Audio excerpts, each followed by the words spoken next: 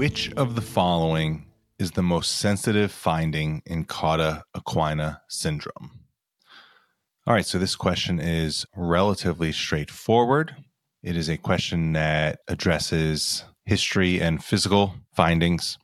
And we have to know a little something about Cauda equina syndrome. But this question is a classic. We need to find the most sensitive finding. And that's the key here. That's the important part of this question. So let's go through the answer choices. Answer choice A is back pain.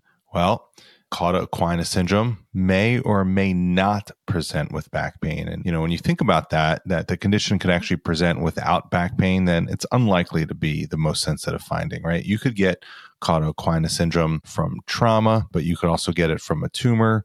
You could get it from spinal epidural abscess, herniated disc. So not all of these are associated with back pain. So I'm going to cross off answer choice A as the most sensitive finding. Now let's go to answer choice B, saddle anesthesia.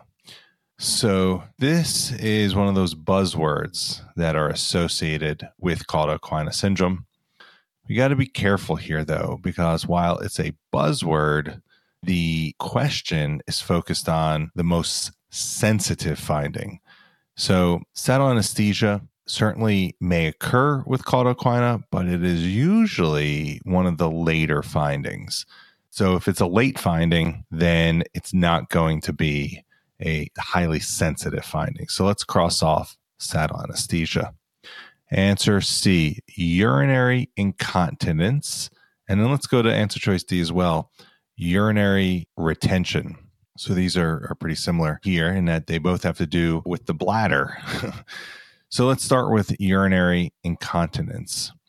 Well, urinary incontinence actually is a late finding in Cauda equina syndrome. And let's walk through this.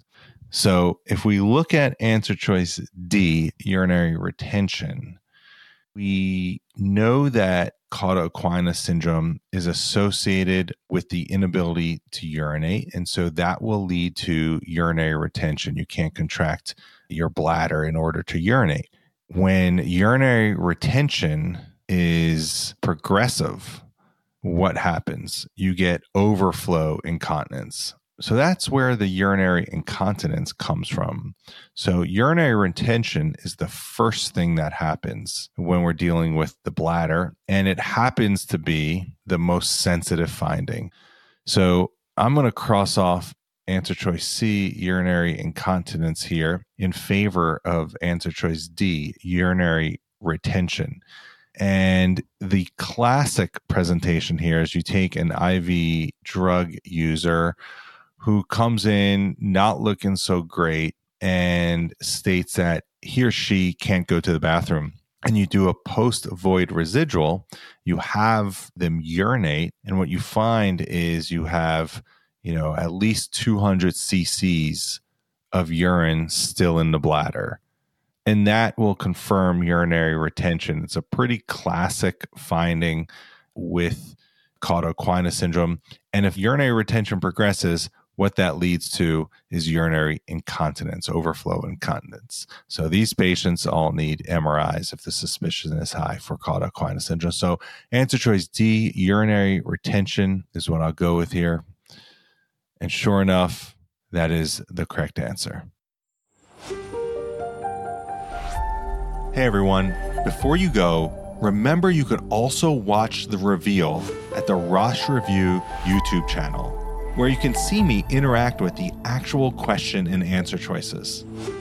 And if you are interested in your own QBank, whether you are an MD or DO, a PA, or an MP, simply go to the RoshReview.com website and sign up for a free trial. Keep learning, keep working hard, and always have a sense of mission about your work. Now is your time.